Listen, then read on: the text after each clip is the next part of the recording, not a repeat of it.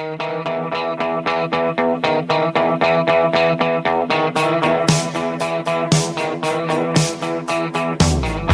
is 7:20 WGN. Mark Carman, Joe Brand, and the man of the hour, Garrett Crochet, the White Sox first-round draft pick, number 11 overall. Garrett, so I've been reading about you. I feel uncomfortable with how much I actually know about you now.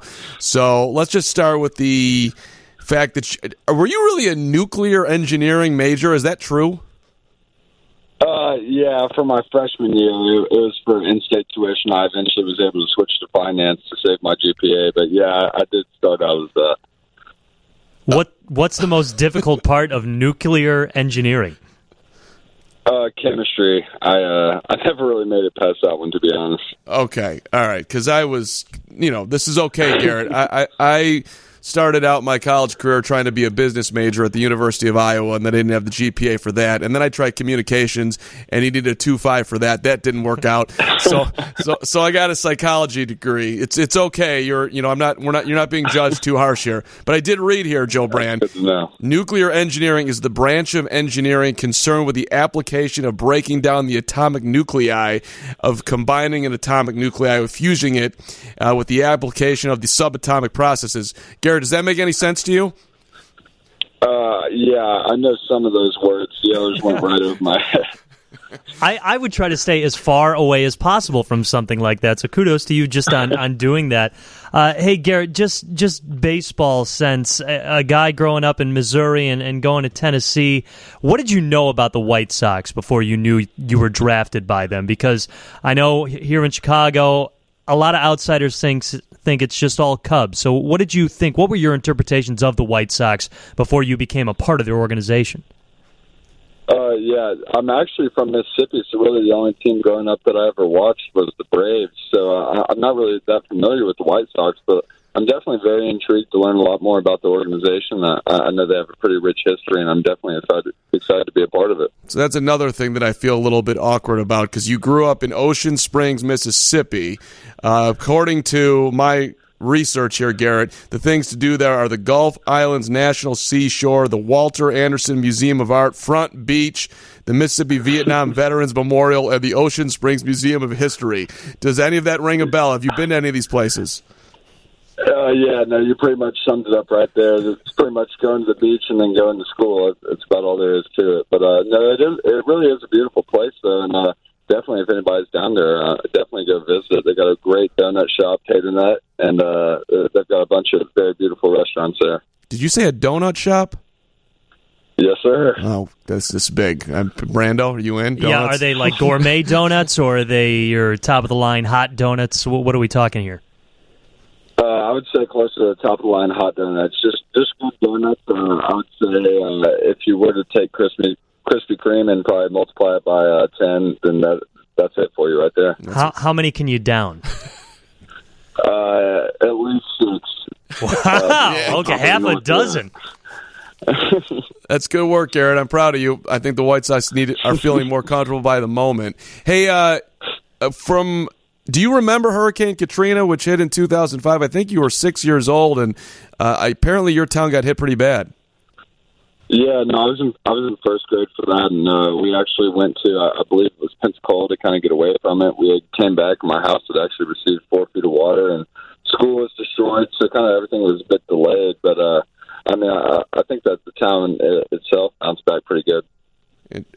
That's interesting, just to have I'm imagining a 6-year-old going through that. Did it seem like a normal thing to you, or were your parents terrified? Like, what would you say?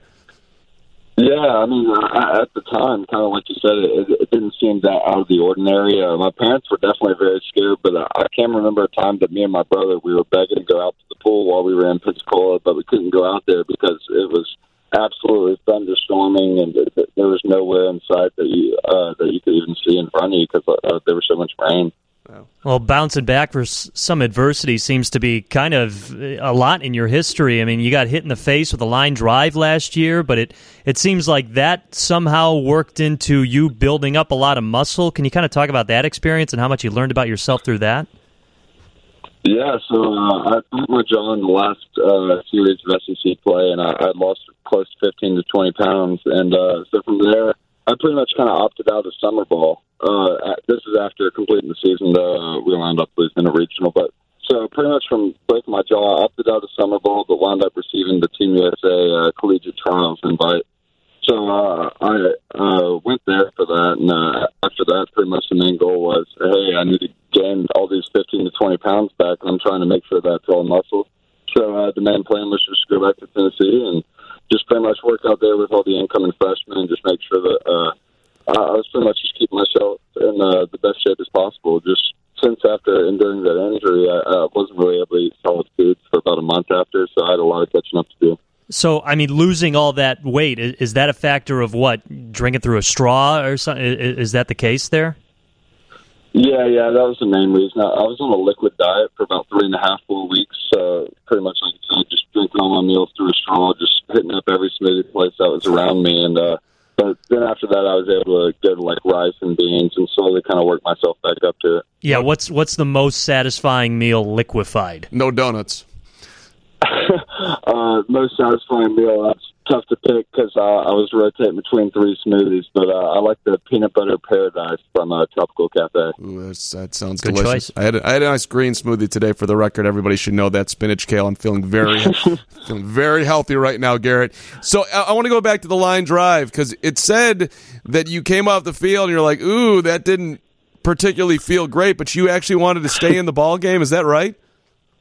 Yeah, no, it didn't really seem abnormal to me at the time. I mean, I realized that my bite was a little wrong, but I thought it was just kind of due to a loose tooth. I didn't realize that my jaw itself was actually broken. I was kind of trying to work away with the trainer to where I could just put some gauze in my mouth to kind of stop the blood from leaking out so I wouldn't have to spit the whole time I was on the mound pretty much because, I mean, sorry for the viewers, but my mouth was pretty much filling up with blood as fast as it could, and I was spitting out about every 5 seconds, just spitting out mouthfuls. But so gauze was really the only way I thought to go about it.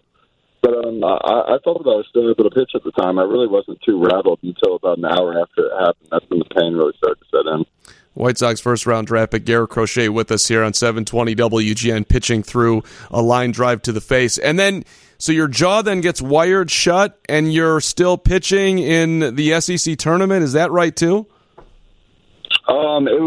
It wasn't technically wired shut, but it was rubber banded shut in various places. But the SEC tournament I actually had to sit out of. That was the following week of breaking my jaw. But just 2 weeks after my jaw was when I appeared in the regional and was able to get a win for us.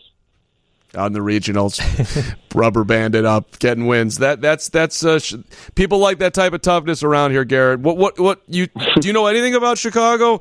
We're famous for pizza and hot dogs. We have 2 baseball teams. You're on the White Sox. Not very much, honestly. I'm excited to get to visit them, and I'm excited to get up there. I've never visited Chicago and don't really know the area too well, but I'm excited to get to know it. It's a great, great city. You're going to love it. We have great sports fans. We have great sports teams. Your organization is loaded with talent. By the way, I watched your video with Mike Shirley and Rick Hahn. That's like an uncomfortable thing, is it not? Like they just draft you and they're calling you up and you're so happy and you don't know what to say. It feels like, just watching it feels so awkward, like you don't even know what to do in these moments. I just became a millionaire and now I'm a White Sox and I'm really, really grateful. Like, what do you even say?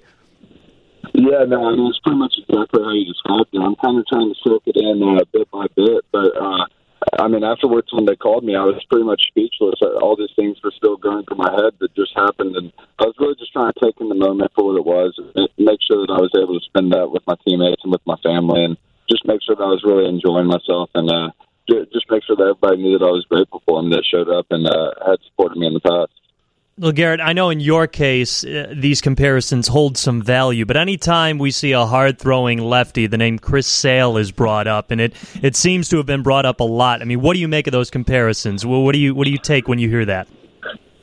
I mean, I can definitely see the comparisons myself. I would really try hard not to think about it too much, though. I feel like my career has a long way to go before I can catch up to what he himself has done, but I definitely see it in video comparisons and in the analysis of it, but definitely really just trying to be the best pitcher that I could be and be the best Garrett Crochet, not really trying to follow in Chris Sale's footsteps, just really want to make my own path. How's your shoulder feeling, Garrett?